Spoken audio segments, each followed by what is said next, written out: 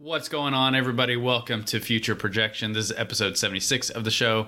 I'm Carlos Colazo, joined by Ben Badler on this Friday morning. We're recording a little bit later than normal, but hopefully you guys will still be able to listen to the show this week. We got our streak intact. I'm not really sure what it's up to, Ben, but how you doing this morning? Yeah, everything's good. Coming off the Hall of Fame discourse, always fun. But no, I like seeing. I mean, very happy to see Adrian Beltre get in. Somebody who, what did he get? Like 98, 99% of the vote. Very deserving player. Obviously, Joe Mauer, who I think people maybe underappreciated during his career, just how great of a player he was, and then happy to see Todd Helton as well. I think maybe initially people looking at his Colorado and Coors Field home park and discrediting him for that, which some certainly is fair to an extent, but I think another very deserving candidate too. Yeah, so Adrian Beltre gets in on his first time on the ballot with 95.1% of the vote. Joe Mauer, obviously, I guess maybe a little more surprising to get in on first ballot just based on some of the reactions around the game. He gets in with just edging over 75%. He's at 76.1%. Todd Helton, 79.7%. And then our closest other player to making the class this year was Billy Wagner in his 9th time on the ballot this year. He was just shy at 73.8%. It feels like everyone is kind of assuming he'll get in on his 10th year on the ballot. Typically is how it tracks when players have reached this sort of threshold. He has gained a lot of votes in recent years. I think from returning voters this year, he gained 12 votes. He only lost 3. So that's a net gain of 9 votes year over year. I mean, we've talked about Hall of Fame and our philosophies. I would tend to be a big Hall guy if I was voting, if I had a vote, if I was in the BBWA.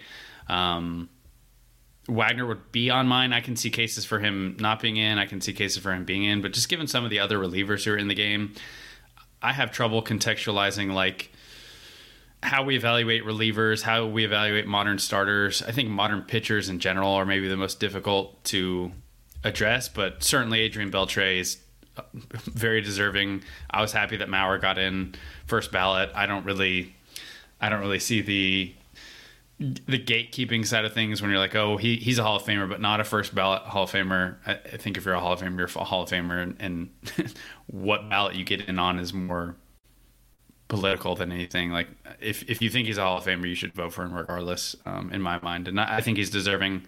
I probably lean more towards peak than longevity. If I had to, obviously both are important, but if I had to just steer towards one or the other, like an accumulator who is just solid for 2 decades versus someone who is maybe one of the best players in the league for a shorter period of time, I think the latter is a bit more impressive. And obviously Joe Mauer was that for about 10 years prior to his concussions and moving to first base. It's a little odd maybe that it's such a contact and OBP oriented profile. But I think he's in good company with some of the other catchers in the Hall. I think he's very much deserving. And I guess, Ben, how many years do you have to wait before you get a vote? It's got to be coming up soon, right? We talk about this every year. Yeah, it should be coming up in, I think, at some point in the next few years. I don't know. It's not like they send me an update every year of like how many. You don't get a countdown mail? A clock of, yeah. You should know the year that you're going to vote, though. And come on, you should know this. Yeah, they don't. I don't know. There's no. I don't get any documentation from the BBWA. Isn't it just your 10th year in the BBWA? Yeah, Is that not right? So it's not like it's going to be next year or this year or whatever it's going to be. So I know it's not that, but it should be coming up in a couple years. Well, if you did have a vote this year, who would have been on it for you? Well, the 3 who got in. Now I'm going to have to pull up the ballot here. We did. We talked about this in the Slack, so I'm trying to pull up my names that I had, but I had a ballot filled out, so I can maybe give you mine and give you a little more time to go over the ballot yourself. But just going over the names here. Yeah, like you said, I would have Adrian Beltre. I would have Todd Helton. I would have Joe Mauer. I would also have Carlos Beltran. He would be on my ballot. I would have Andrew Jones. I would have Manny Ramirez and Alex Rodriguez. So that's 8 for me. 2 more. I would have, I think that's 8. Let me see if I'm counting right. I have Beltran 1, Beltre 2, Helton 3, Andrew Jones 4, Joe Mauer 5, Manny Ramirez 6, Alex Rodriguez 7, because that's 7, Gary Sheffield 8. Then I would probably have Billy Wagner 9. And there are a couple players for me that I think are fringe candidates, guys I could be talked into, guys that I don't think are necessarily locked in, but I would just rather, if there's a guy I'm uncertain on, if I have a vote, I would rather just throw them a vote and let everyone else in the industry decide. Like, I wouldn't want to be the person that held someone back. So I would consider voting for Andy Pettitte. Again, just kind of how we evaluate pitchers.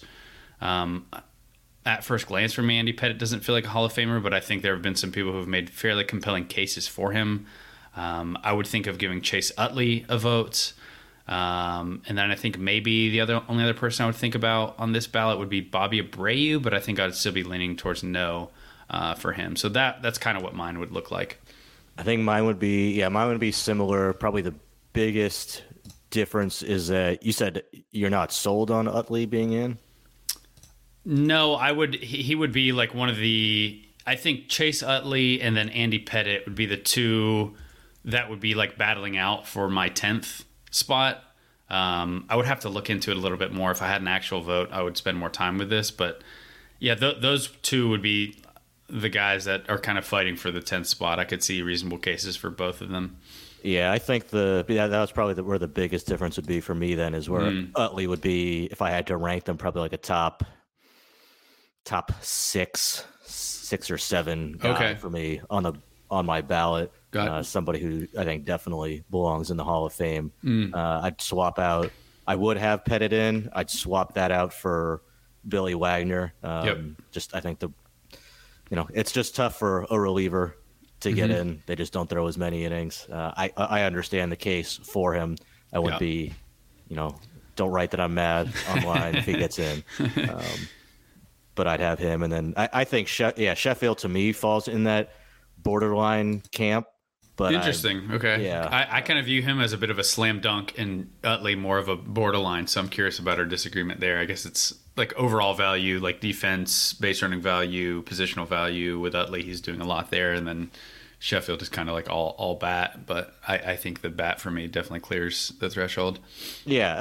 I mean, I think I probably would vote for him in that last spot, and then I think Bobby Abreu is another one who's just right on that cusp of borderline. Like, he might be just that 98th or maybe even like 99th percentile all-time big leaguer who just doesn't get in. I think Bobby Abreu honestly feels a lot more similar to a guy like Matt Holliday, who got significantly less traction. Like, just Hall of very good players for me. Like, I don't know if they eclipse like where I would feel confident putting them on a ballot for Hall of Fame, but I don't know. And you're in the Andrew Jones camp.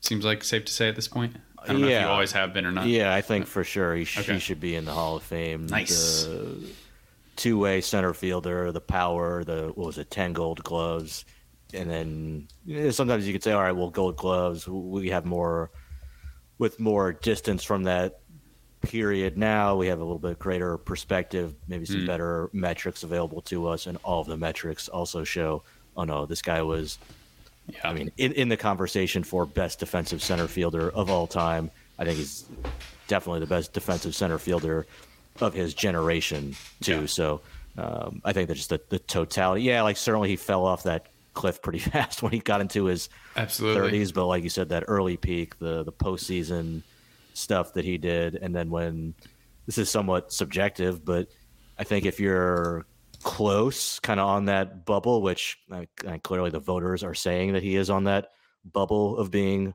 a Hall of Famer, if the distribution of how you achieved that value is such that you were the best of all time or the best of your generation at something, especially in Andrew's case, center field defense at a premium position, I think that should give you an extra boost in my mind too. So he's he's a yes for me. Yeah, I mean, I agree on all points there. It feels like he's on the way to getting into the Hall of Fame. This was his 7th year on the ballot. He got 69% of the vote. I think he added 4 votes among returning voters this year. You feel pretty confident then? Because for a while, I know I was one of the big drum bangers for Andruw Jones Hall of Fame case, trying to get more people to vote for him. And a few years ago, I don't think it was at all a guarantee. It almost felt like he was more likely to not get into the Hall. But he's gotten a lot of traction. It feels like maybe as the ballots have been sifted through, there's been a little... I don't know if it's been cleared out. It's not like we vote in a ton of people each year, but it seems like for whatever reason, his case seems to be becoming more popular. Yeah, 3 more years. And then I think even if he doesn't get in on those 3 years, I think the Veterans Committee will push him through. Okay. I don't think I have any other thoughts. I do think it is a bit... I mean, I guess I don't think it's weird, but for me, A-Rod pulling at 34% is just kind of odd. I mean, he's a no-brainer for me, but I understand with steroids for him is a little bit maybe too far of a... Yeah, I don't think it's performance related. Of course, yeah. I mean, there's no argument for it to not be performance related, but it is just weird seeing Gary Sheffield so close and A-Rod he's not going to get in at this rate, but I don't know. I guess what jumped out to me, I hadn't really thought about it, but with Joe Mauer getting in the Hall of Fame, so that now makes 4 players who were drafted number 1 overall who are now in the Hall of Fame, between Mauer, Ken Griffey Jr., Chipper Jones, and yes, Harold Baines is in the Hall of Fame. Got in through a different way, but he is still a Hall of Famer. A-Rod certainly belongs in that group. I think on performance, there's no question about it. He delivered Hall of Fame value during his career and delivered a lot of that value, obviously, for the Mariners, the team that drafted him. But if you want to call that 4 Hall of Famers from 1965 to 2001, so 36, 37 drafts, that's basically 1 out of 10 number 1 overall picks. Turns into a Hall of Famer. If you want to count A-Rod, it's 1 out of 8, 1 out of 9. I don't know. Does that surprise you? So it's like 10+%. That seems good. I mean, considering the percentage of players, I don't know what. I guess the expectations for a first overall pick, I don't think you can ever put on anyone. Like, you just got a Hall of Famer. Like, even for generational talents like Bryce Harper, Steven Strasburg, A-Rod at the time, like, is it really fair to put Hall of Fame expectations on a player at that stage? I'm not sure it is. And I feel like that rate feels about right. Like, I don't hear that number and that percentage and think, man, you really think you'd have a lot more. I think it feels fine. What about you? I thought it would be lower. Yeah. I think it's impressive to me because the draft in baseball is not like other sports. It's not like the NBA where you're taking the best player in college basketball or maybe a high school phenom, right? Like a LeBron James, Kobe, Kevin Garnett, or the NFL where you're drafting the best players in college football who everybody knows and sees and who's going to play for your team the next year with a chance to have an immediate impact. You're drafting either a high school player who, best case scenario, is going to spend at least a couple of years in the minor leagues, or a college player who's going to potentially get there quickly, but is also going to spend time in the minor leagues as well. And we're in the NFL, you're basically getting your pick of the best football players in the country who are not currently in the NFL. That's not happening in baseball. You're getting your pick among the top high school players in the country who are graduating that year, or the top college players who graduated from high school 3 years ago but didn't sign out of the drafts. And yes, there are draft eligible sophomores, JUCO players, all that, but you're only drafting from a fairly narrow slice of players outside of the current major league rosters. Whereas if you said, you get to pick from the entire pool of prospects, kind of, like we do with the top 100, I would expect there would be quite a few Hall of Famers who we had as the number one overall prospect, or certainly among the top, 3-5 prospects in the game in a given year. And if you go back to, our first top 100 came out at BA in 1990. So from then through, if you go through like 2005, so like 16 lists, you had number one prospects that included Chipper Jones, A-Rod, Andrew Jones back-to-back years, Joe Mauer back-to-back years. So that's two Hall of Famers. One of them repeated, another one, and Andrew Jones, who I think should, we think probably will be in the Hall of Fame, and of course Alex Rodriguez too. But yeah, I mean, it's a lot easier for us. I mean, not that either of us were sitting there in the room in like 1995. Yeah. It's a lot easier though when you have somebody like Andrew Jones putting up a 1,000 OPS as a 19-year-old through 3 levels and being a World Series hero at that age and playing incredible defense in center field.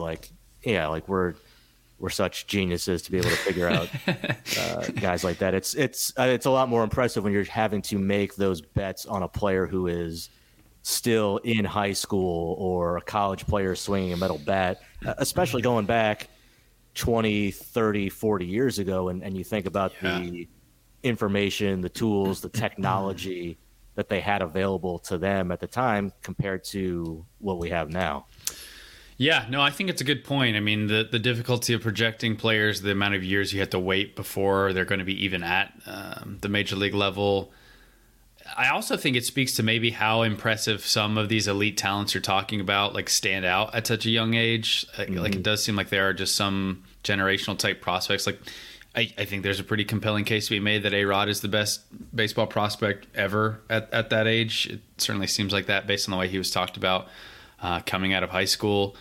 Maybe in 1993, it wasn't a case of we did this really great scouting job. It was just A-Rod was so much better than everyone. The tools are so impressive. His skills are so advanced at the time. It's just kind of, it's like if you're picking one that year, you're just fortunate that you're in that position.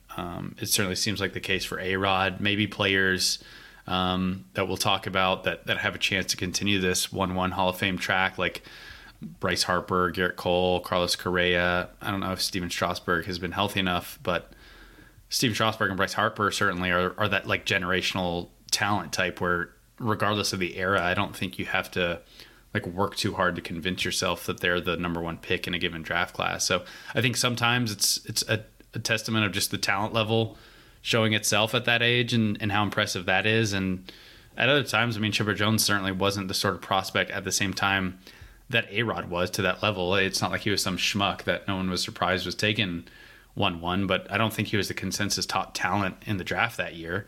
So yeah, it is fascinating to think through. I think it speaks to just how good a job the teams can do throughout generations, regardless of the data you have available. But yeah, I think I probably agree with you that I think the overall rate is pretty impressive. Yeah, and I think just the longevity that it takes to become a Hall of Famer too. I mean, there are number one overall picks who had great careers. I mean, Adrian Gonzalez had a great career. Darryl Strawberry, BJ Surhoff. Adrian Gonzalez, first year on the ballot this year, he got only 3 votes. So yeah, he was one of the best players of his generation. Josh Hamilton had Hall of Fame talent. He's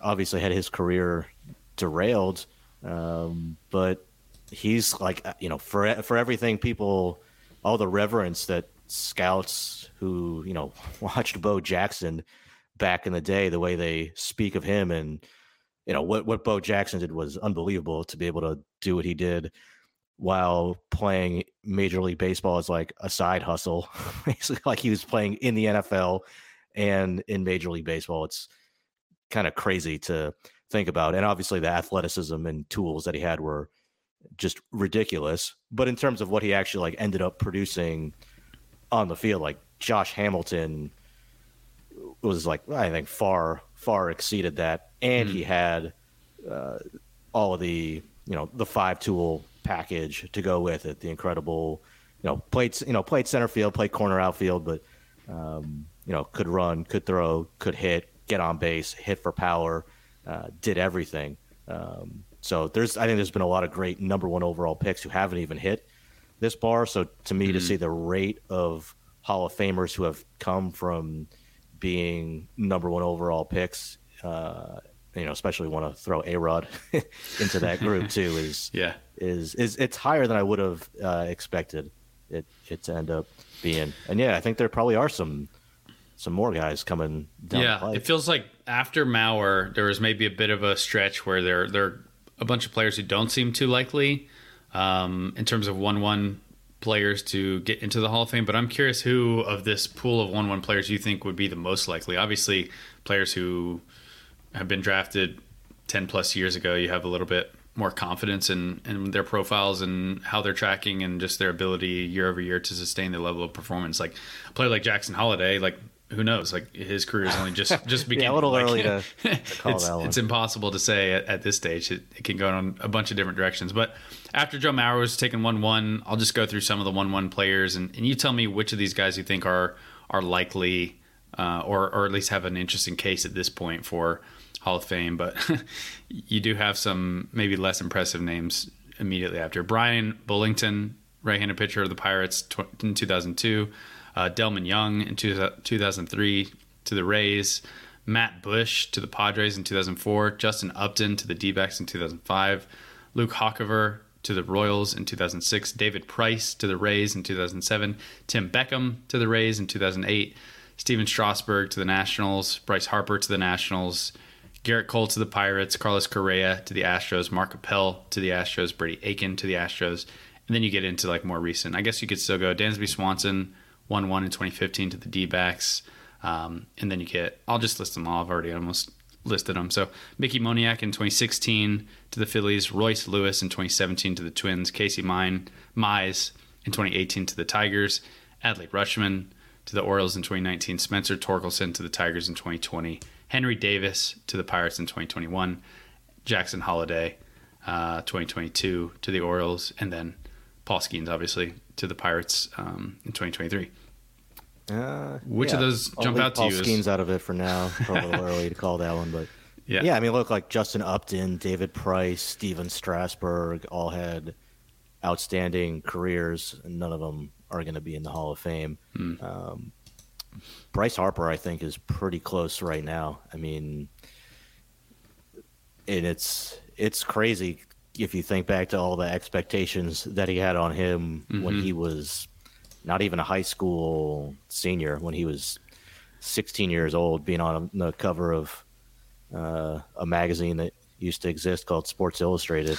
Kind of obviously a shame what's happened there, but it has made me kind of put more value on our covers. Like I feel like I've come up as a bit of a tangent on like journalism and SI and magazines, but I feel like when I started at BA, I've always been like a digital first sort of reporter, just because that's the era that I grew up in, and BA is one of the few places that is actually still putting out a print product, and I just feel like with SI going away, it just makes me appreciate the actual print product and the covers, like the ability for the cover to be a conversation starter in the industry and put like some excitement around players. Like our most recent cover, I think it was just announced yesterday, actually online with Oregon State. Yeah, with Oregon State and Travis Bazzana and Gavin Turley on the cover. Like it's just fun. It's fun to promote the game in that sort of way, like more of an old school way, and then the tactile feeling of actually getting the magazine in your hands.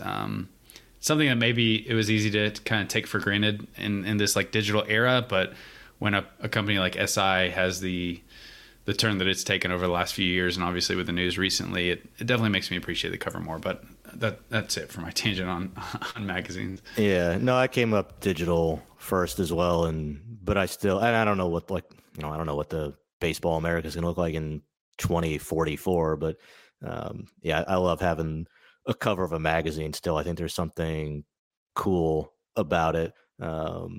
Just having, being able to pick somebody who goes on the cover. Obviously, like the magazine, we're not printing a magazine every 2 weeks like we used to be doing. There's just not the demand for that. So there's just fewer covers, but in some ways it makes it even more valuable to, when we do choose somebody to be on the cover. But yeah, I mean, Bryce Harper has been on the cover of many, whether it's the Prospect Handbook or,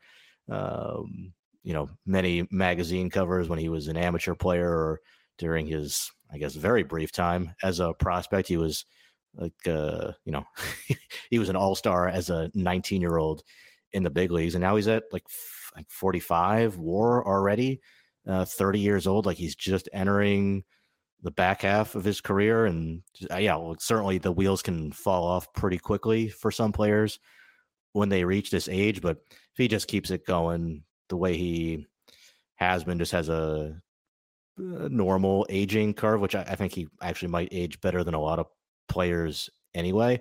But I think he's in a very good spot to be in the Hall of Fame. I put very high odds on it. What about his game do you think you're pretty optimistic about aging well? I think the way his swing works, his approach, like it's not like he's up there as a not even necessarily a free swinger, but he draws a lot of walks. He has a great idea for the strike zone. He's led the league in walks multiple years. I think that's an asset for his game. There's a ton of power, even if he does lose some bat speed, which I'm sure he will. That's what happens when you get into your 30s typically. So he'll still have plenty of power for the position. I think there's a lot of good. Even though his defensive value is going to be very limited going forward, I don't think he's like this like slower twitch guy with like old player or like a skill set that only plays well at a young age. I think everything, even as he loses some twitch and some explosiveness to his game, I think the approach, the way the swing works, the power that he does have, I think he'll be able to maintain a lot of that. And I think that's going to, by the time he's like 35, 36, I don't know. But I think over the next, from age, his age 31 to 34, 35 seasons should still be a very valuable player. Yeah. I pulled up just active WAR leaders with Baseball Reference's stat head tool, which is super useful if you guys haven't experimented with that. And of active players, he is 12th in B-WAR right now. The list goes Mike Trout, Mookie Betts, Joey Votto, Paul Goldschmidt, Evan Longoria, Freddie Freeman, Manny Machado, Nolan Arenado, Jose Altuve, Andrew McCutchen, Josh Donaldson, and Bryce Harper with 46.2 Baseball Reference WAR. I will be curious about, like, just defensively, if he's going to be playing first base here on out, how we'll kind of evaluate this second half of his career, how the value of his offensive game at first base. It's almost maybe similar to kind of the Joe Mauer conversation when he had to move to first base in the second half of his career, or the final third of his career, I guess is maybe more accurate. I feel like Bryce Harper feels like a Hall of Famer. I feel like he's already lived up to his expectations as a super prominent, famous. 2 MVPs, Rookie of the Year, yeah. Yeah, it certainly has. Just leading the league in home runs, leading the league in OPS plus a couple times. Like, he's got some black ink, a number of all-star games. Like, you really can't ask for more than that in my mind. But yeah, I guess looking at this list, it makes me a little bit more pessimistic about the Hall chances. Just seeing Mookie Betts and Mike Trout up there at similar ages, with like 60 plus Baseball Reference WAR. I mean, those guys feel like locks. Harper definitely doesn't feel like a lock. I think he needs to have a strong second half of his career to make it happen. But I guess I haven't really analyzed too many players at this stage, and like seeing the typical aging curve, it wouldn't shock me. But I do wonder, like, seeing some of the names around him, like if he just stops performing at his level, like, do you think that's going to be significant, or do you feel like he's already kind of made it? I think even just a little bit more, like even if he's close, I think his story and his historical significance for the game is going to help push him in too. Do you think those factors, like, how heavily do you consider those factors, and do you think they should be considered, or do you think it should just be straight up performance? Because it's hard to separate the narrative, I feel like, in the sort of fame of a player. It is literally called the Hall of Fame. Yeah, I think that's a good point. I hadn't thought of that. No.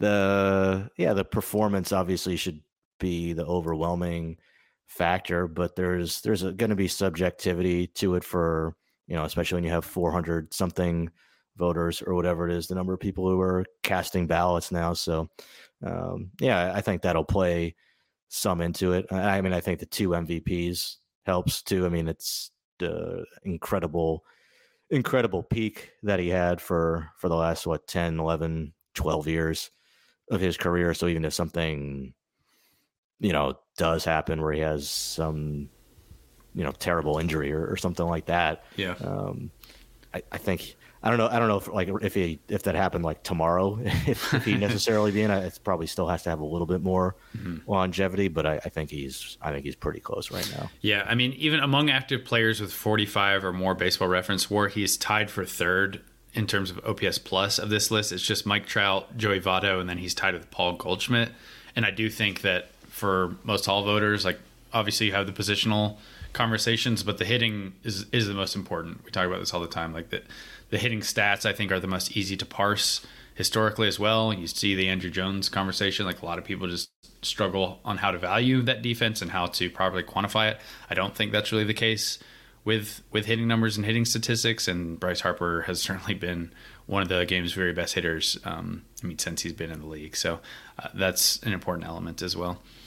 But I think the more one of the interesting ones will be Garrett Cole as far as number 1 overall picks getting in the Hall of Fame. I mean, pretty good draft that year you had Cole go 1 overall. His teammate Bauer went 3 overall to the D-backs. I know Anthony Rendon is not like everybody's favorite player right now, but he was a pretty great player. Man, it really makes it seem like this guy hates baseball at this point.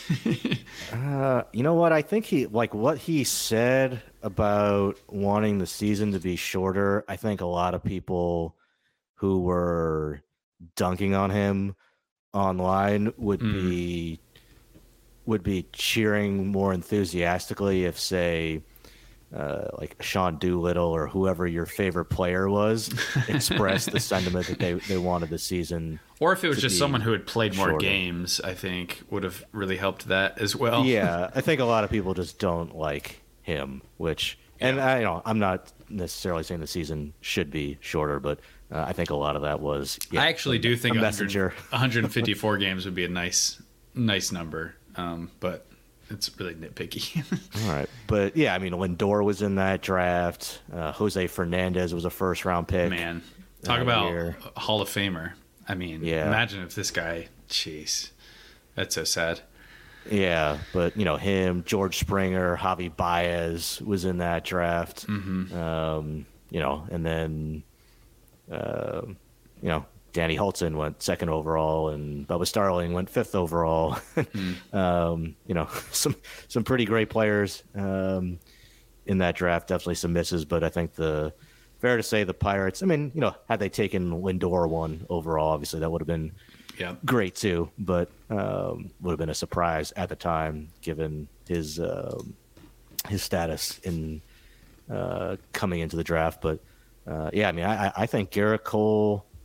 I think Garrett Cole will or should ultimately end up in the Hall of Fame. And if he doesn't, I don't know. I just look at the Hall of Fame, like among pitchers right now, the active pitchers, who will be, who's in the Hall of Fame or who's like basically has a Hall of Fame candidacy locked up right now. I think it's Verlander, Greinke, Kershaw, Scherzer, and then after that, I don't know.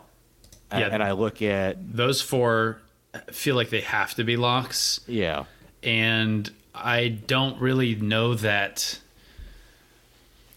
I don't really feel like Garrett Cole is in an entirely different tier to those players. Obviously, guys like Justin Verlander and Max Scherzer have aged phenomenally well.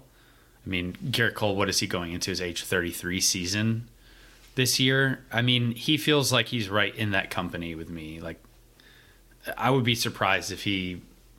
I mean, if he gets injured tomorrow and doesn't throw another pitch, maybe that's one thing. But I mean, he has been consistently been viewed as like the top pitcher in the game for the last 5 years or so. And it's, I mean, there's other guys that you could put in that same tier, but he's in that group. He's got a Cy Young, 6-time All-Star, led the league in ERA multiple times, led the league in strikeouts multiple times. He actually is one of the rare pitchers these days who is getting to the 200 innings threshold, which I think is going to really further separate him from his peers in this era. It's still hard to match up with some of these older era just innings eaters and ace caliber arms. Just the usage rates for starters is so different, but he has crossed 200 innings 5 times in his career and out of 11 years. That's pretty impressive. He also has 180 innings in 2021. The 2020 season obviously was shortened. Who knows what he would have gotten if it was another full season there. So I think in terms of both like bulk and dominance, he crosses the threshold for me pretty easily. So I think I agree with you on Cole.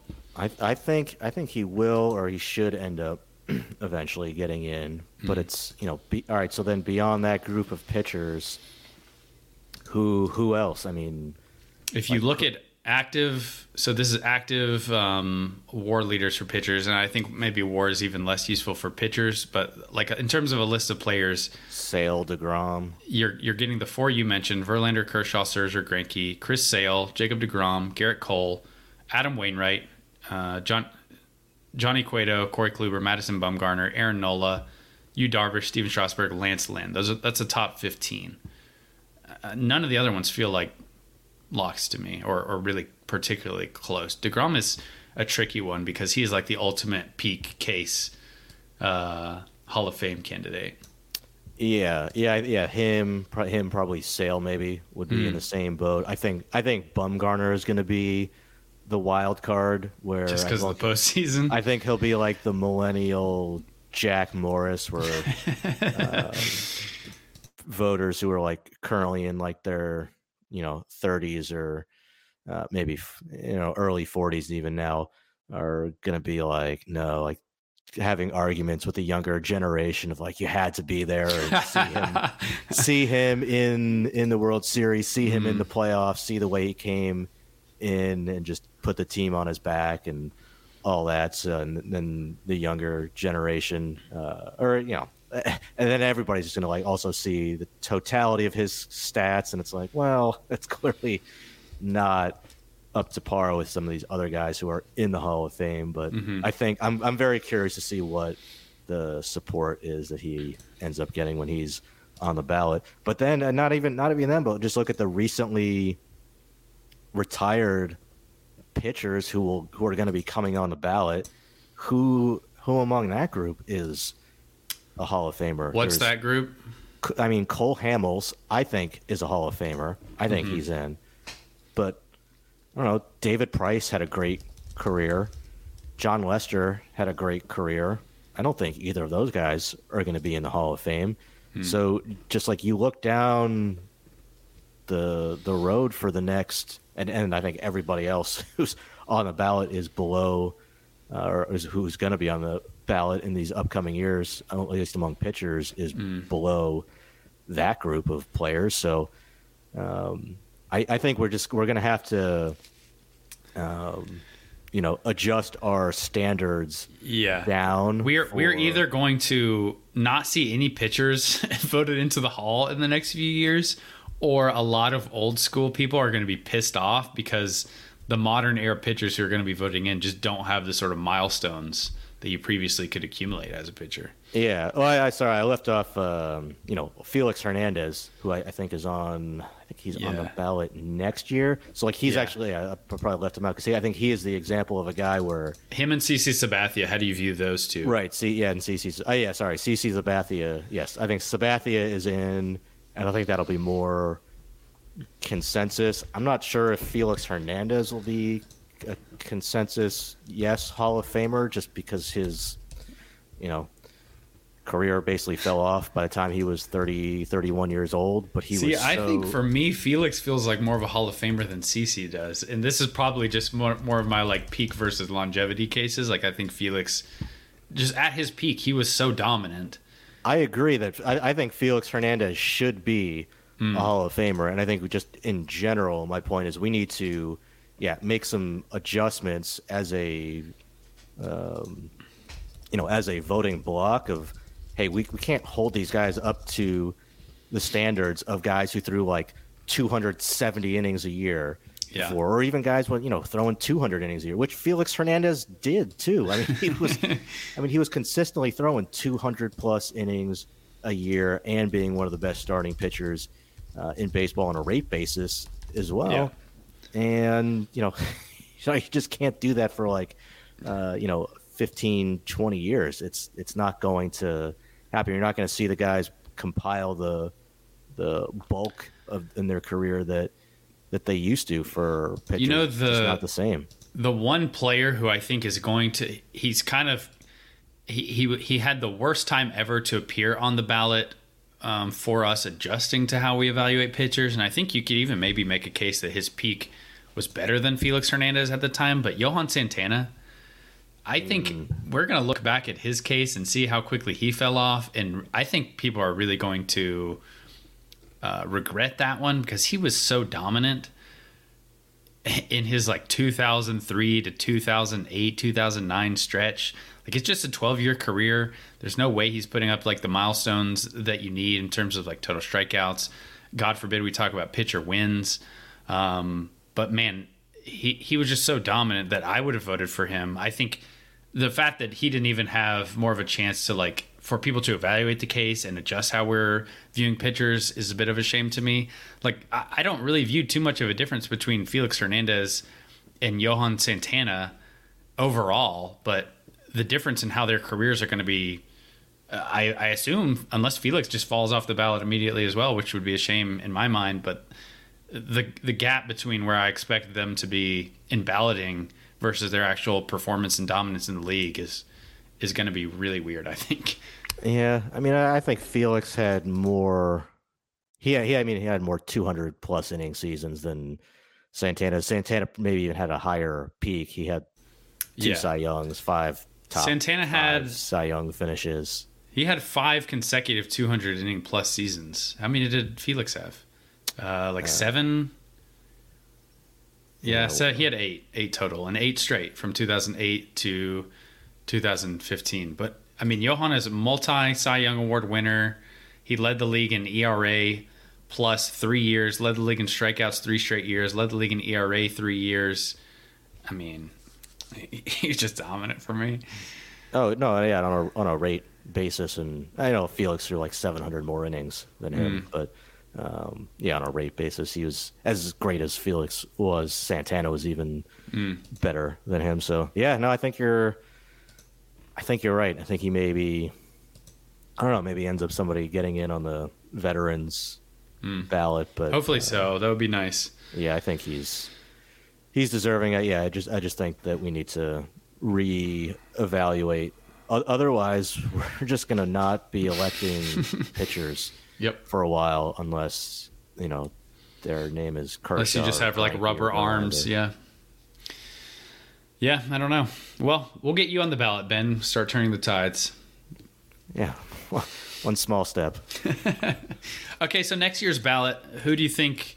Next year's ballot, we get Ichiro, we get CC Sabathia, we get Felix Hernandez, Dustin Pedroia, Ian Kinsler, Ben Zobrist, Russell Martin, Hanley Ramirez, Troy Tulowitzki, Curtis Granderson. Is Brian McCann not on that ballot? I think he is, right? I think he might be, yeah. But do you think he should be in the Hall of Fame? Brian McCann is interesting because his when Fangraphs he's just interesting in the sense that his total player WAR jumped significantly when Fangraphs changed how they do pitch framing and receiving and defensive value for catchers, shockingly so, because I don't think when he was catching he was ever viewed as an elite defensive catcher. But if you look at the stats now, it says that he is. So that's why he's interesting. He doesn't feel like a Hall of Famer to me.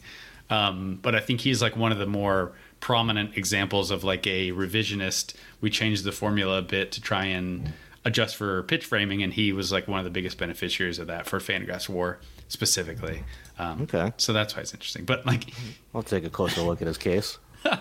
yeah, you got to take a closer look at all these. He's a great player. I'm not like denying. I'm just talking about the standard for being in the Hall of Fame. But yeah. Who are the Hall of Famers for you in that group? I think I will join probably. I think it's just a question of does Ichiro get 100% of the votes, or does anybody leave him off the ballot? I'm still a little bit annoyed that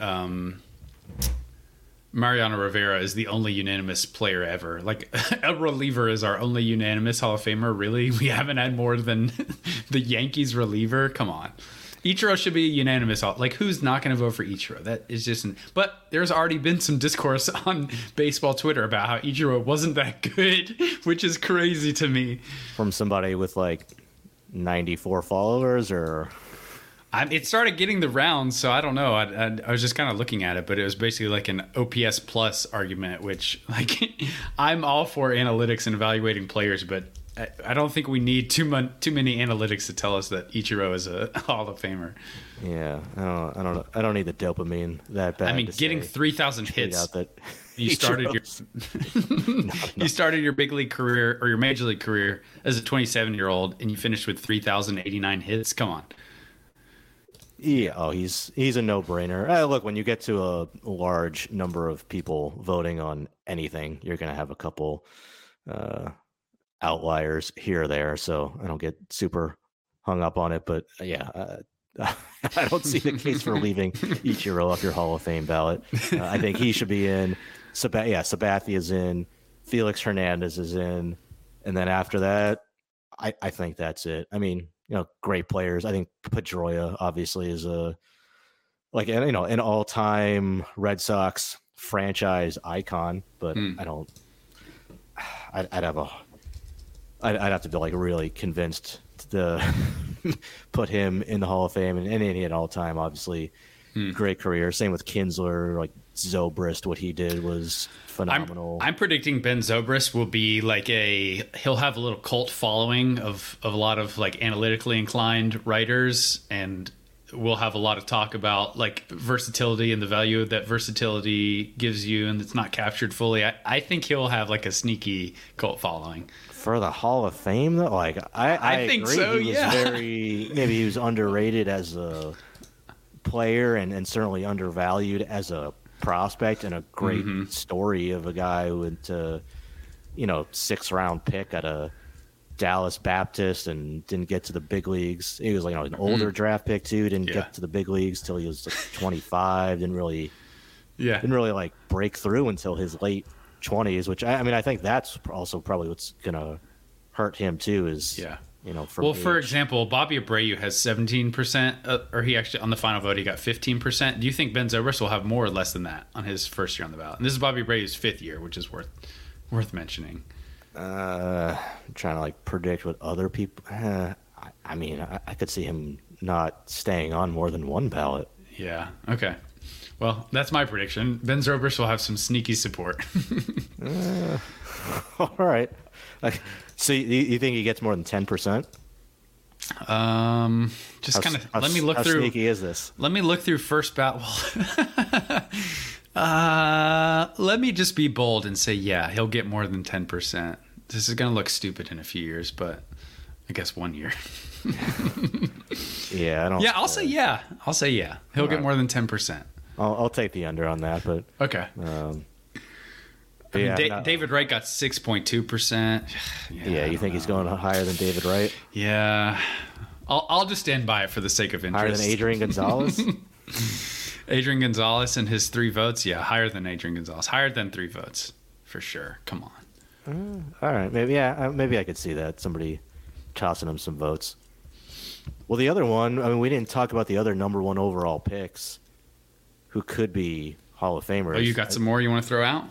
Well, I mean, Carlos Correa. I don't think he's. His case is going to obviously be a little bit more complicated because of everything with the Astros, but I don't know. Yeah, and then I think also he needs to have a much better rest of his career than the way he performed in 2023. I would say no for Correa. I mean, I don't think in the 9 years he's played so far, I think he's more Hall of Very Good than Hall of Fame. And I think it would be surprising for the next 10 years or so to be better than his first 9, just given some of the injuries he's dealt with, some of the recent performance. I would be surprised, I think, at this point if Carlos Correa wound up making the Hall of Fame. But, I'm probably leaning no on that one. Yeah, I mean, I think it depends if 2023 was just an aberration and he gets back on track and continues his success later into his 30s. I think he could get there. But maybe the fact that he had one of his worst seasons ever in his age 28 season is pretty concerning to me. Again, maybe it's just a blip on the radar and he's just back to elite defender, elite hitter, all around force. But Adrian Beltre, when he was, that last season in Seattle he had when he was 30 years old was rough. I think it's a pretty high bar to put Adrian Beltre's second half career on anyone. It's hard to kind of anticipate that. Well, he also has a pretty good head start now. I mean, by the time he's 30, he'll have 40 something career WAR already. So I don't think I'm not saying he's going to be Adrian Beltre part 2 into his 30s, but I'm just saying a guy can have a down year, in his late 20s or when he turns 30, and it's not necessarily a sign that everything is starting to unravel. No, that's a good point. I mean, if you do look at if you compare Adrian Beltre's age 19 to age 28, I think he was like 117 OPS plus. His total baseball reference WAR was 35.8. So yeah, you can make a case that Beltran has already been better through this stage in his career. So if you are optimistic about what he's going to do moving forward, you're right. I mean, he could. Maybe I'm being too dismissive of him, but I wouldn't. I still would be more. I'd still be more skeptical, I guess, at this stage. And when you add into the Astros saga, I can't imagine people are not going to hold that against him. Yeah, we're definitely seeing it with Carlos Beltran right now. Although I wonder years. And he was even less like that. That should matter less for him in terms of his playing career than a guy like Correa. Well, and it's being held against Beltran. Well, I mean, he was there at the same time. I think I think it may end up hurting Beltran more because of the recency of what happened. Whereas, so you think people are just going to forget about it? I don't think so. I just think with more distance not necessarily. Beltran basically had a Hall of Fame career before that 2017 season when he was with Houston and was not very good. So if they're holding him against that because of recency and not holding that against Correa, who that was happening like in his peak years. Well, no, my point is it is being held against Beltran. I assume. Well, I thought you were saying that it'll be held against Correa less because the scandal will be further in the rearview mirror. Yeah, that's what I mean. Is by the time I don't think that'll happen. And then 5 years after that. No, yeah, I don't think so. Well, I guess check back on check back in 15 years. 846 or maybe 146. We'll see how it goes. But yeah, all right. But I think he's the closest one next of that group. I mean, Dansby Swanson is not getting in. Great player, but not getting in. Who would be the closest of the last of the post after Carlos Correa in 2012? If you had to bet on somebody, probably Adley Rutschman. Probably the best bet. I was going to say either. That was my first thought. Would be Adley Rutschman. I mean, who else is even in consideration for that? I really don't think any of the other names post Correa really makes sense to talk about. Really, I think if you had to bet on somebody, it would be him. Yeah. Or I'm not putting Jackson Holliday. I'm not putting him in the Hall of Fame. Well, here's the thing: all the other players have shown you enough to where you can feel confident that they're not tracking that way. Whereas Jackson Holliday has yet to appear, and if he has like a Gunnar Henderson, Adley Rutschman start to his career, it's a middle infielder with those tools. I think the logic makes sense, and I do think outside of Adley Rutschman, any 1-1 player post Correa, like Skeens or Jackson Holliday, are probably the most likely, just because we haven't seen them not perform to that level, if that makes sense. Well, and Jackson Holliday will also be, I presume, making his major league debut when he's 20 years old. Yeah. What I think, and I think Rutschman, obviously looks like he's going to be one of the best catchers and just one of the best players overall of his generation. But look, by the time Rutschman made his debut, he was 24. At that point, Jackson Holliday will have age 20, 21, 22. He'll have 4 seasons. Yep. Presumably to have already accumulate value. I mean, it kind of hurts Rutschman that he was drafted in 2019, number 1 overall, and then had to sit out, or nobody played in 2020. Yep. So he didn't actually get to make his major league debut until 2022, which is not late in his career, but I just mean relative to Jackson Holliday. For sure. Like Holliday's going to get a little bit of a boost from having, his age 21 or age 20 to 23 seasons be in the big leagues. I agree. You're basically, I think the arguments would either be the certainty of knowing what Adley Rutschman has been in the big leagues already versus the opportunity for Holliday to just have 4 extra years if they're both healthy, and how you view that. And I'm curious, how do you view, obviously we have hindsight bias involved here, but how do you view Adley Rutschman as the number 1 prospect in the game versus Jackson Holliday as the number 1 prospect in the game? Do you think they are of similar caliber number 1 prospects, or would you lean towards one or the other? Oh man, that's a great question. Because I don't even think I had Adley Rutschman in my personal number 1 spot. I do have Jackson Holliday, the Adley Rutschman, Bobby Witt Jr., Julio Rodriguez trio. I think I had it J-Rod, Bobby Witt Jr., Adley. I think that trio is better than the current trio, but I also do have Jackson Holliday. I did vote for him 1 personally on my list. So I think I would view them similarly, but I also still might lean Adley. And I don't know how much of that is just not being able to fully remove, just knowing what Adley has been in the majors. So it's tough. Yeah, I did think Adley was number 1 at the time for me. I probably have Adley ahead of Holliday. Yeah. Man, it's close though. I think the two-way ability as a catcher, the defense, the offensive component to it as well, and then what he had accomplished. Not that I have all that much doubt about Jackson Holliday's offensive ability, but what Rutschman had accomplished, I think, more at higher levels, both at AA and AAA, relative to Jackson Holliday, just in a longer track I think he had record there. A full season at the upper levels of the minors, whereas Holliday's kind of moved up he started the year at low A and kind of got 18 games at AAA. So I guess 36 games in AA. And I think Rutschman too he plays a more valuable position. You can say, all right, well, he'll play fewer games than Holliday most likely, just because he is a catcher, but he is better at his defensive position too than Holliday is at his. So I think I would say at the same time that they were prospects, I would have had Rutschman ahead. Yeah. Okay. So cool.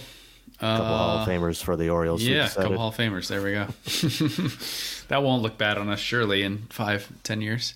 Well, we'll only replay it if it ends up being correct. Well, we will, but maybe there's some crazy person who's going to put us on that Cold Takes Exposed Twitter or whatever it's called. Yeah. Well, you'll probably have a really advanced AI tool to snake out all the bad takes from podcasts past. Maybe when that exists, I can just make AI record the podcast for me in the first place and just sit back, tweet it out. Maybe I'd prefer that. Dang, I really set myself up on that one. Jesus. All right, let's move into some listener questions. We've got basically an hour of Hall of Fame talk. I didn't expect to have that much, but I thought it was fun. So that was nice. But we've got a bunch of listener questions. We requested a bunch. You guys delivered, so thank you for that. We'll just run down the list and go through some of these. Matthew on Twitter asks, or he says, Padres appear to be on the right path with a large influx of minor league talent over the next 2 to 4 years. So my question is, can AJ Preller stay out of his way and not trade them all by this time next year? or will most of them be gone again? Love the podcast, by the way. Well, thank you for listening. Thanks for liking the podcast. And thanks for this question. I thought Josh had a really good answer for this question. It wasn't this exact question in the top 100 prospects chat, but it came up. And I thought Josh Norris, who works with us, had a really good answer. So I kind of want to read his and then get your take on this overall. But Josh basically said that part of the exercise of team building is evaluating one's own prospects for two reasons: to add the big league club and to trade for supplements to the big league club. The better team is at assessing its own talent, the better positioned it will be in the long run. All this is to say that I don't know if it's necessarily prudent, outside of cost control reasons, to strive for a core that is homegrown. If you have a group of players who could form a nucleus one day, protect them. If not, figure out how to deal them at their peak for value players who can supplement the team in the short term. So basically, Josh was saying, like, in and of itself, having a homegrown developed team is not really important. The importance is using the talent you have in your minor league system to make your team better. That can be just graduating them. That also can be trading them for now talent. I think it is a very solid point.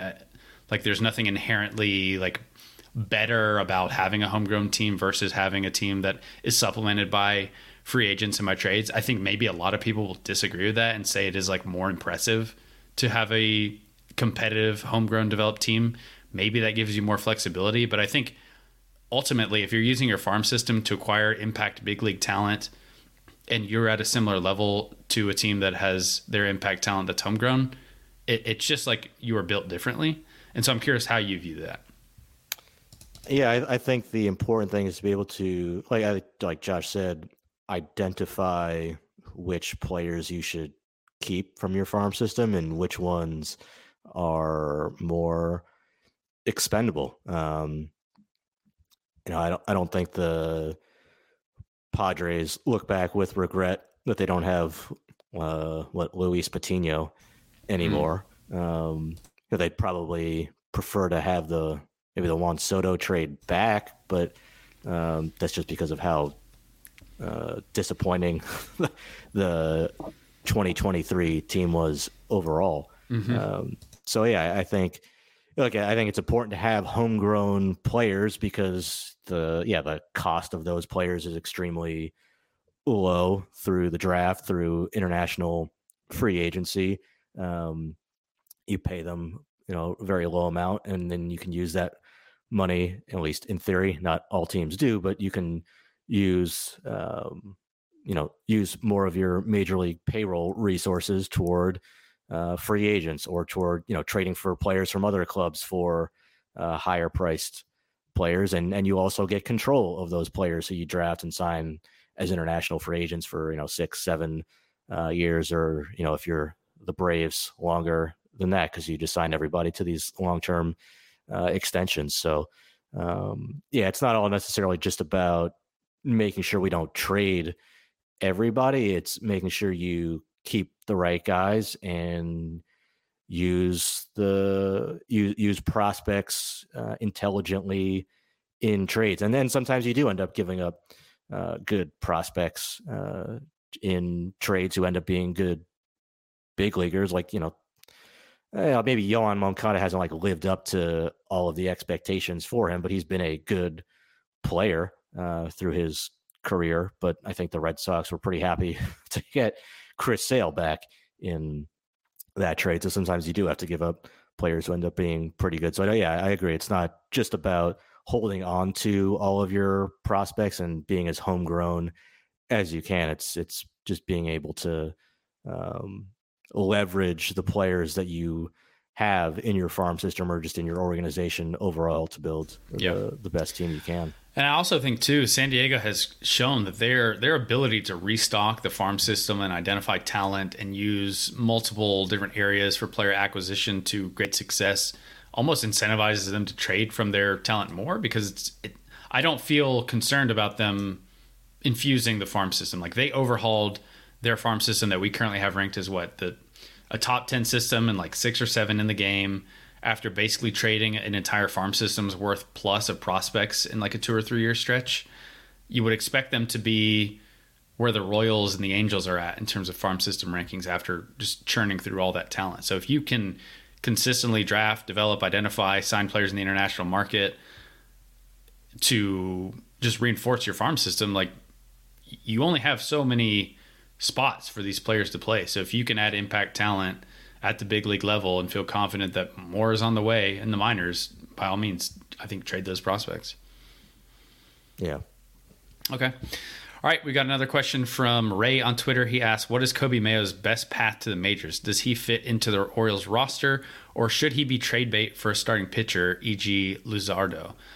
This is kind of similar to the previous question in terms of like trading your prospects versus holding on to them. And I think your point about player identification and knowing which players to move is maybe the biggest question the Orioles have in the next year or so, just given the wealth of prospects at sort of overlapping positions. So where are you at with Mayo? Is he more useful for the Orioles, or do you think you would rather be dangling him for a trade to supplement the pitching on that team?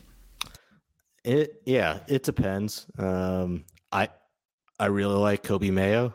At the same time, I really like Jesus Luzardo. So if you have somebody who, if the Marlins do want to make him available, you have I'd say a number 2 starter who is in his mid-20s, who's under team control for, I believe, 4, 5, and 6, 3 more years, I think it is. So if you can get somebody like that, I would.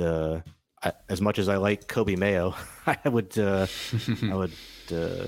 hook him up with a realtor in the Miami area and say, we love you, Coby, but we need some pitching right now. Would I do it for somebody who's maybe like a 3-4 type starter? I'd be less inclined to do that. Mm-hmm. Probably would prefer to just hold on to Mayo, maybe trade some. They have so much. They have so many high-end prospects right now just in their top 10. And let's maybe just set aside, obviously Jackson Holliday and put Basayo into that group too, where I'm not saying he's completely off the table in any deal, but just, even just setting those 2 guys aside, they have other guys who are, if teams are looking for prospects, and especially looking for prospects who are ready or near ready right now on the position player side, they have a lot of those guys who I think would have value to acquire that mid-rotation, number 3, number 4 type starter if they wanted to enhance the rotation and build the depth of the rotation too. So I wouldn't trade Mayo for that. I think they have different routes to go if they wanted to go that path, but if they want to shoot for more more of a high-end starter like Luzardo, I'd absolutely be willing to put Mayo in that deal. Yeah, I actually think I would be more inclined to keep Mayo. Like, I think the top 3 players in their system, Mayo, Samuel Basayo, Jackson Holliday, I'd be very excited about just building around them. I don't think Coby Mayo has played much left field or right field, but I think he has the athleticism and certainly the arm strength to fit in either of those positions well. So I'm curious, where he's going to play this spring. He's played some third, he's played some first. Obviously, I don't think third base is going to be the role for him, just given some of the other options for that spot on the big league team. But I think Coby is probably clears a threshold as a young hitting prospect where I would be more inclined to keep him than trade him for pitching. And I would rather, like you said, use some of the other players. Some of these older players, like Coby Mayo is going to be entering his age 22 season. You got guys like Colton Cowser, Heston Kjerstad, who are already closer to their mid-20s, a little bit older. I mean, Joey Ortiz, obviously these guys aren't going to bring you back as much as Coby Mayo because of that age, because of the power that he provides. But I would be more willing to try and fit him into the roster somehow and hold on to him and try and use other pieces to acquire. Just the improvements he's shown offensively as a hitter in his time in the Orioles system, I think have been really impressive. I don't think initially on draft day I was super into this profile, just given some of the inability to make adjustments at the plate, which is definitely not who he is as a hitter now. I had more missed questions for him initially. I thought it was big power, big arm strength, and really a lot of hitting questions. But what he's done in the minor leagues, the improvements he's shown, the production that he showed last year in the upper levels of the minors, I'd be very excited about getting him in this lineup moving forward with this young core and trying to use other pieces. So I would lean more towards keeping him. But I think everything you said makes sense. Like it does seem to be harder to find and acquire and certainly develop top end starters. And maybe if you're the Orioles too, because you're so good at developing hitters and you have such a depth, like I was saying with the Padres, like this is an area you do things well. So trade for things you either don't have or don't do as well. It makes sense to me. I don't think it's crazy, but I think he clears the threshold of talent, and he has the sort of age that I would be inclined to keep him. Yeah, I would love to keep Kobe Mayo too, but I think it's just a question of what kind of impact are you going to get from a starter in return? And I think right now is like, hey, this is clearly the time for the Orioles. And if you're getting like somebody like Jesus Luzardo too, it's not like you're just getting.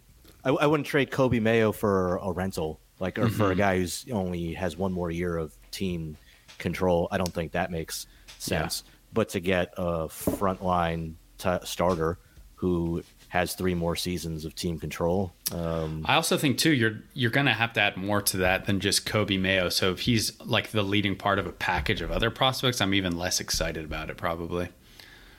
I think he'd be I don't think you're going to have to throw in a whole, you're not going to have to throw in like a Joey Ortiz or like another top 10 prospect in your system. I think if Kobe Mayo is leading that trade. Okay. I could be wrong. Well, it's nice when we have slightly different takes on things. So that's what we have on Kobe Mayo. We got another question related to the Orioles here from Marcus on Twitter. He says, it seems Samuel Basallo was going to the Yankees at one point before he signed with Baltimore as an amateur. Do you think his prospect status or rapid development would have been affected by another organization? Yes, I do. Ben, what do you think? Yeah, so that is true. It did seem like Basallo was going to go to the Yankees at one point. I'd have to go back and check find out the whole story there, but Orioles kind of got right place, right time. They had money still available to spend in their pool, or money uncommitted in their pool. So they're very, very happy about that one. Would he be different? Yeah. I mean, I think he would be. There would probably be differences in how he was, so things that the Yankees development people emphasize that's different than the Orioles. On the other hand, I also think the really good players figure it out regardless of coaching, especially on the hitting side. I think pitching is more development sensitive than hitting is, but yeah, I mean, I just went back and read the report that we had on Basallo in the Orioles, in the international review. So right after he signed, and it was, fairly sound swing from the left side, above average raw power, could continue to grow into a plus tool, short and quick to the ball, stays through the middle of the field well, good timing in the box, and then plus arm, surprising agility and flexibility for his size, given how big he already is and how much bigger he's likely to get, might end up outgrowing the position, might have enough mobility to at least try a corner outfield spot. So there were, obviously a lot of good foundational traits there for Basallo as a hitter.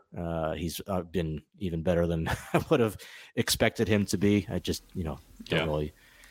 can't really ever expect a guy to be moving as fast as he did with the success that he has. So would he be different in the Yankees? Yeah, but I still think he'd be one of the best prospects in baseball had he signed with the Yankees, or had he signed with, I don't know, Oakland or Colorado or whoever else. I don't know. You think it'd be a lot different player? No, I mean, I think it's entirely possible that Basallo is just such a talent that you're right. Regardless of player development, he is going to perform and be this good. I think some players are just good enough that it really doesn't matter where they're at. I do think at the same time, all things being equal, I would want my hitters to be in an organization that has a proven track record of developing hitters. Guys like Gunnar Henderson and Kobe Mayo, who we just talked about, have certainly made a lot of strides since being in the Orioles development system. I mean, it seems like across the board, all their hitters have made improvements and gotten better since getting into the system. So it's hard to remove their PD entirely from the equation, but it's also hard to know whether or not Basayo is just such a talent that if he was in the worst hitting development organization that he'd still be fine, because he'd just go out and do his thing, and he's such a natural hitter with these impressive tools that it doesn't really matter. So I think maybe he's good enough to where it wouldn't have mattered. He would have been the same. But if I had to guess, I think there's some positive impact that Baltimore's doing with their hitters. So I think it's beneficial for them to have been in this system. But it's impossible for me to really have confidence in like the degree to which those claims are true. Yeah, I mean, you could say the development matters. You know, when you're signing a player who's 16, and Basayo especially was young for the class, like he played his first full season, or his first season, almost all of it at 16, because he's an August birthday. So, you know, you could say maybe development is more influential when you're at that core foundational level of still being 16, 17, now 18 years old, and developing a lot of those foundational skills still. So, yeah, maybe. I mean, and I think the Yankees have a maybe is polarizing fair word to use, reaction or in terms of the industry, how they view the Yankees hitters, the way they develop hitters. I think there's a lot of people who see it as, you know, they do a lot to maximize certain things from their hitters, especially how strong they get them, and then how hard they hit the ball. And then the other criticism that I hear a lot that comes with it is they end up having, you know, success at the lower levels of the minor leagues, but the swings end up being more grooved or one plane, one dimensional type swings that leave them with holes as they move up. I'm not saying that's my opinion necessarily, just definitely the feedback from a lot of scouts or people in the game with Yankees hitters. So I don't know, would he have a more a different swing path, maybe a bit more uphill? Yeah, probably. If he was with the Yankees, that might be true. But I think the players who are this talented, especially the hitters who are this talented, are going to figure it out regardless. Okay. All right. We got a question from Average Chris Taylor Hater on Twitter. Interesting handle there. Way too early pitcher from the 2024 draft who makes the big leagues first. Man, it's not a really good class for this question, I don't think. But the one name that jumps out to me is Wake Forest left-hander Josh Hartle. I think of the pitchers in kind of first round territory at this point, Josh Hartle and maybe Tennessee right-hander Drew Beam would be the two that I point to, just given the command they have, the deliveries, the starter profile. Like, both these two guys have pretty solid track records as polished starting pitchers at the college level. There are other players with more stuff. Almost all of those other pitchers have significant strikes questions, and I think maybe could have a little bit more development to do once they get into a minor league system. I also think the teams that are probably more likely to draft Joshua Hartle or a Drew Beam, who are going for these like high probability, maybe higher floor, lower ceiling, typical profile pitchers, like those teams are probably going to be more likely to draft them and then move them quickly because they invested in that profile in the first round. So there's like a little bit of a chicken and egg thing going on with that. But I think Hartle feels like the safest bet here. He feels like that Nick Lodolo, polished lefty type that goes in the first round, like a Jordan Wicks kind of left-hander who, like, maybe there are sexier, higher upside options elsewhere, but you feel pretty good that you're getting a big league starter. So I think Hartle is probably the easiest answer for that question for me. Do you have a separate one for that, Ben? Yeah, whoever the Angels draft. Although they probably won't draft a pitcher, but they'll draft a hitter that makes contact and does not hit for power. I could see potentially Michael Massey being there, depending on what role a team wants to use him in. Like, if you want, that's a good one. You know, we'll see how he does this year as a starter. at Wake Forest. He was mostly used as a reliever last year. But if a team wants to push him quickly and put him in a bullpen role, knowing he has that experience operating as a reliever, I could see him just having a quick ETA to the big leagues if somebody wants to use him in that role. Yeah, that's a good one too. Okay. Let's move on to David. He says, I'd be interested in hearing your guys' thoughts on Blade Tidwell and his trajectory since the Mets stayed quiet and short-sighted in starters last year at the deadline and this offseason. Blade Tidwell, he's an interesting one. I feel like Tidwell has made a lot of really good improvements in this most recent year. Like coming out of the draft in 2022, he had a lot of pure stuff. He entered the year as a first-round caliber prospect. Ultimately, when in the second round, he dealt with some shoulder soreness during his draft year, missed a few months, but he had pretty loud, pure stuff. It was a fastball up to 99. It was a high-spin breaking ball, mid-80s slider with good spin rates. He always was a little bit more homer-prone than you would expect him to be, just given the pure stuff at college. I think part of that is just the lack of command that he had on the fastball, and because it feels like his fastball shape and the angle that he throws from just means when he misses, it's a pitch that can be put over the fence. He still has been a little bit homer heavy in the minors, and that's an area that I'm hopeful he can continue to improve on moving forward. Like a lot of the home runs that he's giving up is just leaving his fastball over the middle part of the plate, leaving a slider over the middle part of the plate. But it does seem like he improved this year in terms of the slider, landing that for strikes more often. He used the changeup more frequently, and that seemed like a good pitch against left-handed against left-handed hitters. There's a lot more running and tumbling action on that changeup now. His overall performance is pretty good. He struck out a lot of batters. At Double-A particularly, he was a little bit more homer prone than you maybe want him to see, and maybe he's always going to be a guy who is a little bit homer prone. I think he has a chance to strike out enough batters for that to be okay.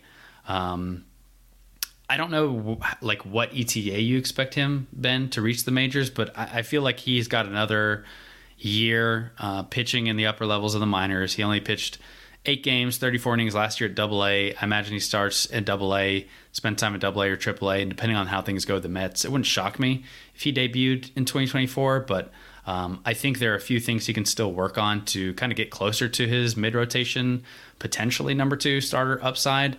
But I do think the slight improvements he's shown this year or in 2023 are encouraging for me. If he can just tighten the command of the fastball in particular a little bit more often and just avoid the heart of the plate, I think that'll really help him. But I'd say more encouraged about Tidwell now than I was on draft day. I think he's made some nice strides. Yeah, I mean, you look at what he did in high A early on, that was really very concerning control issues. It was almost a walk per inning for his first 30-something innings there. So, but after that, it did seem like it got better. But, yeah, still is an area where he's going to need to throw a lot more strikes. I don't think I'd be surprised if he ended up being a number 2 starter. And I know you didn't say like he will be that, but I think more. I think it probably ends up being more back end starter, a guy who like teases you with really good stuff, where it's it is a good fastball. It's up to 98. There's life. The slider can be a really good pitch too. When that pitch is on for him. So there's definitely stuff there, but even though the control did get better. I mean, it had to get better than it was early on.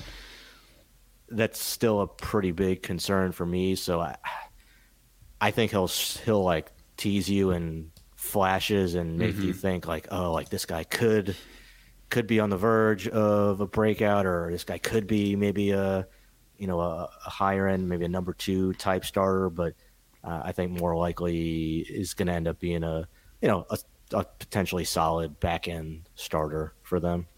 Okay.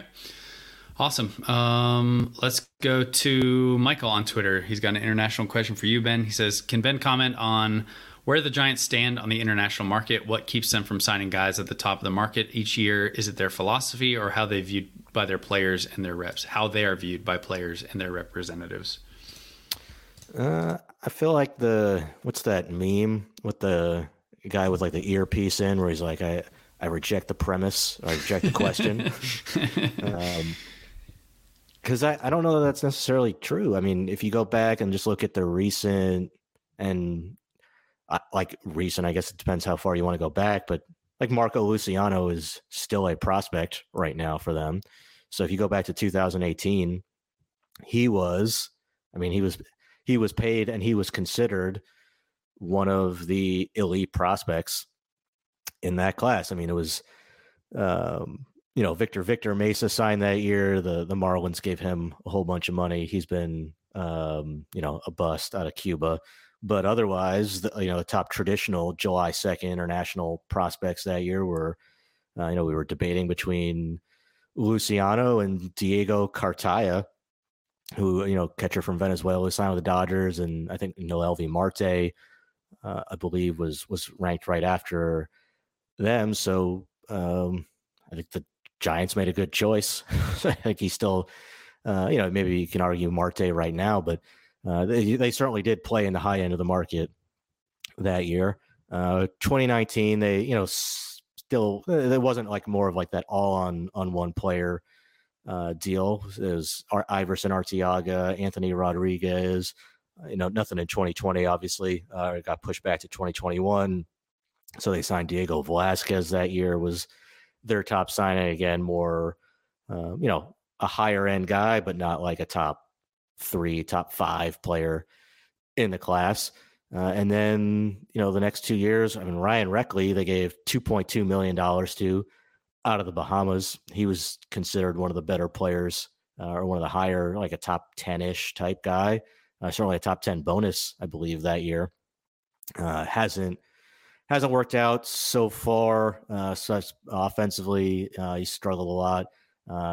He's really only played one real season.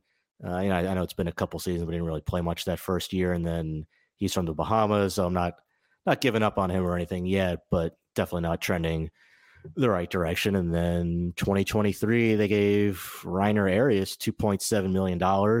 It's another near top of the class, probably top 10, certainly top 10 bonus for that class. He's looked great in the DSL. He's number 7 prospect in the organization right now. So, like what, 3 of those 5 years, they've signed a guy for a top 10, so a top 10 bonus in the class. And I would definitely put Luciano in like that, like elite tier. And then, look at this year. It's maybe more like spread it around but I would still say Johnny Level is one of the best shortstops in the class, just in the international class overall this year. Gave a 7-figure deal to Yoendry Sanchez, a catcher from Venezuela. I think they were going to sign Angel Guzman, another shortstop who's pretty good. He ended up signing with Toronto instead, but so I don't know that it's necessarily true that they have avoided like the, putting most of their money or really going hard after one of the premier players in the class. If you just want to classify it as like a top 10, either top 10 talent player or top 10 bonus player.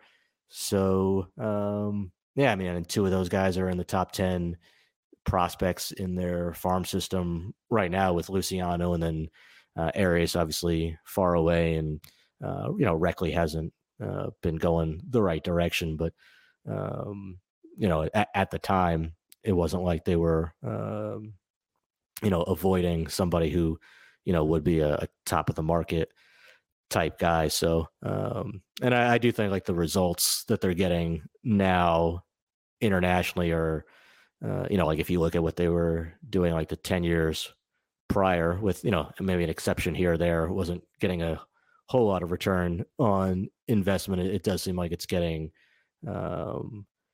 better. But yeah, I do think they are actually playing in the the higher ends of the talent pool, and then some years they choose to spread it around a little bit more.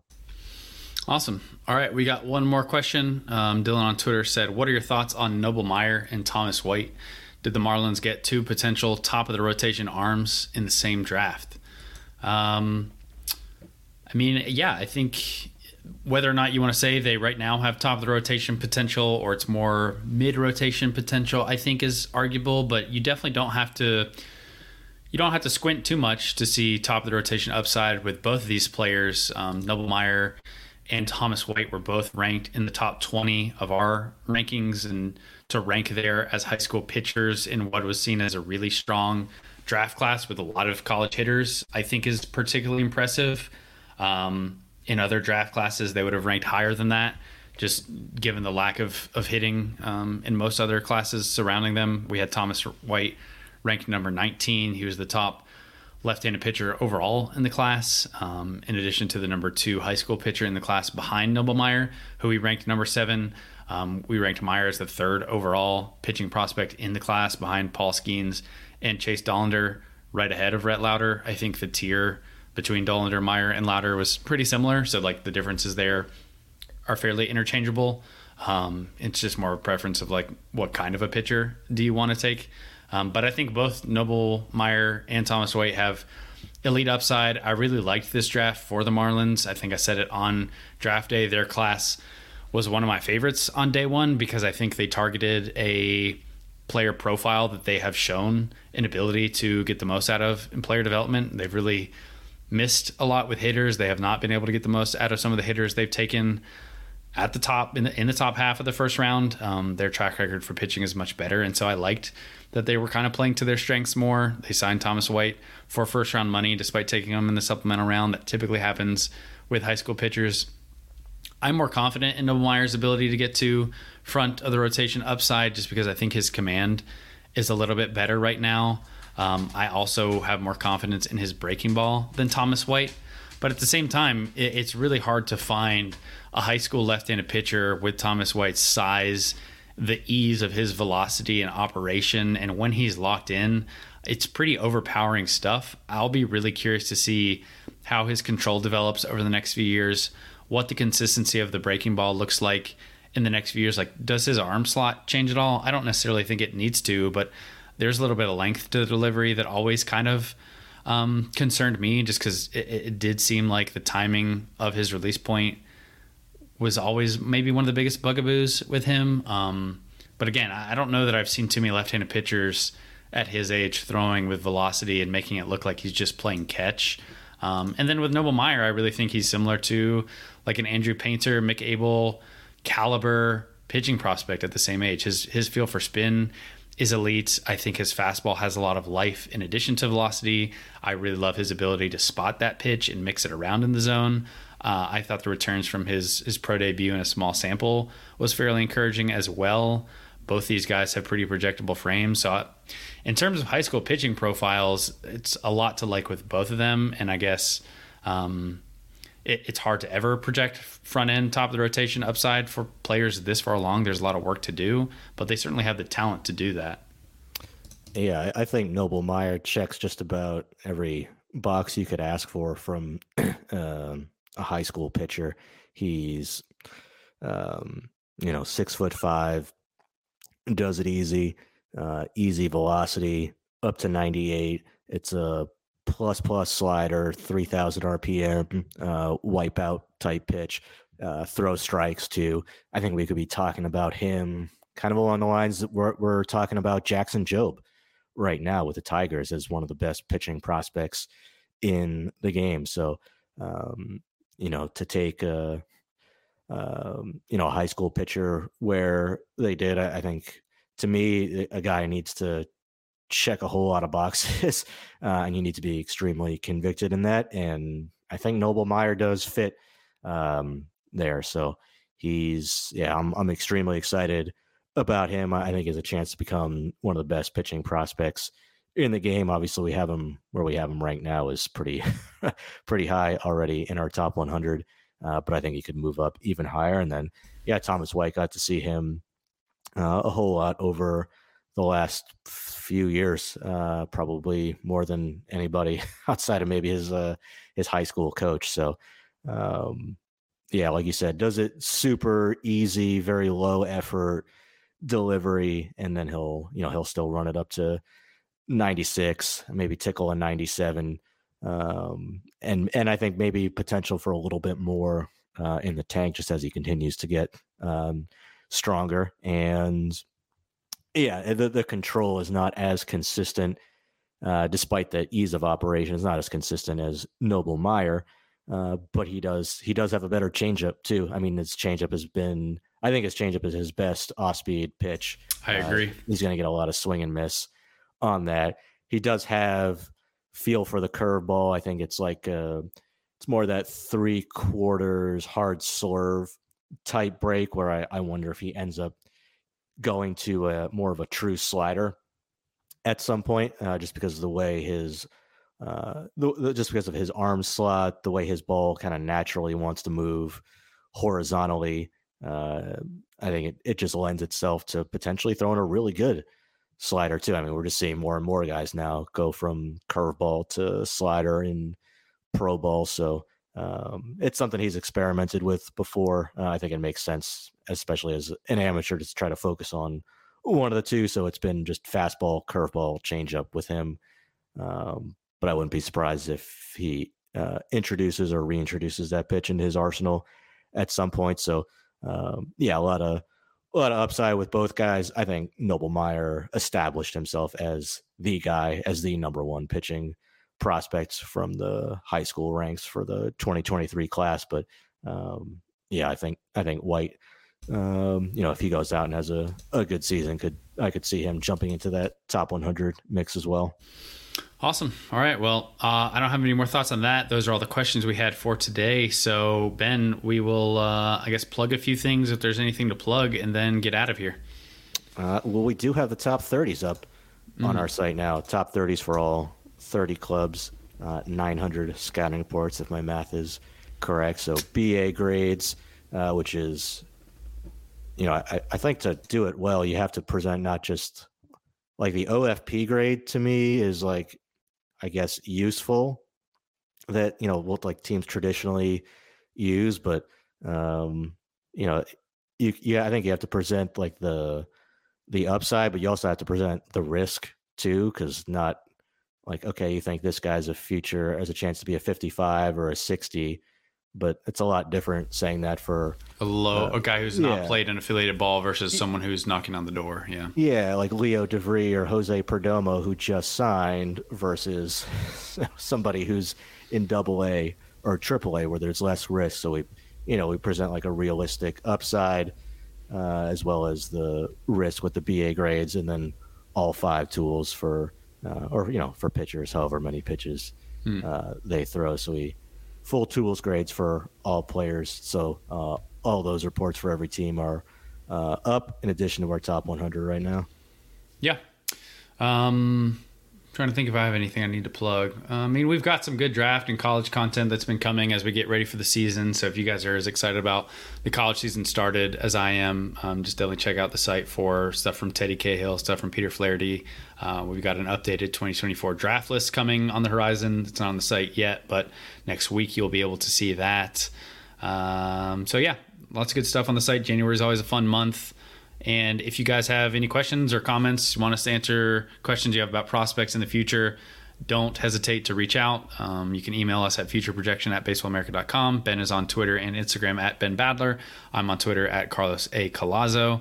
And as always, thank you guys for listening. Thanks for hanging out. Thanks for supporting Baseball America. And we will see you next week. So long.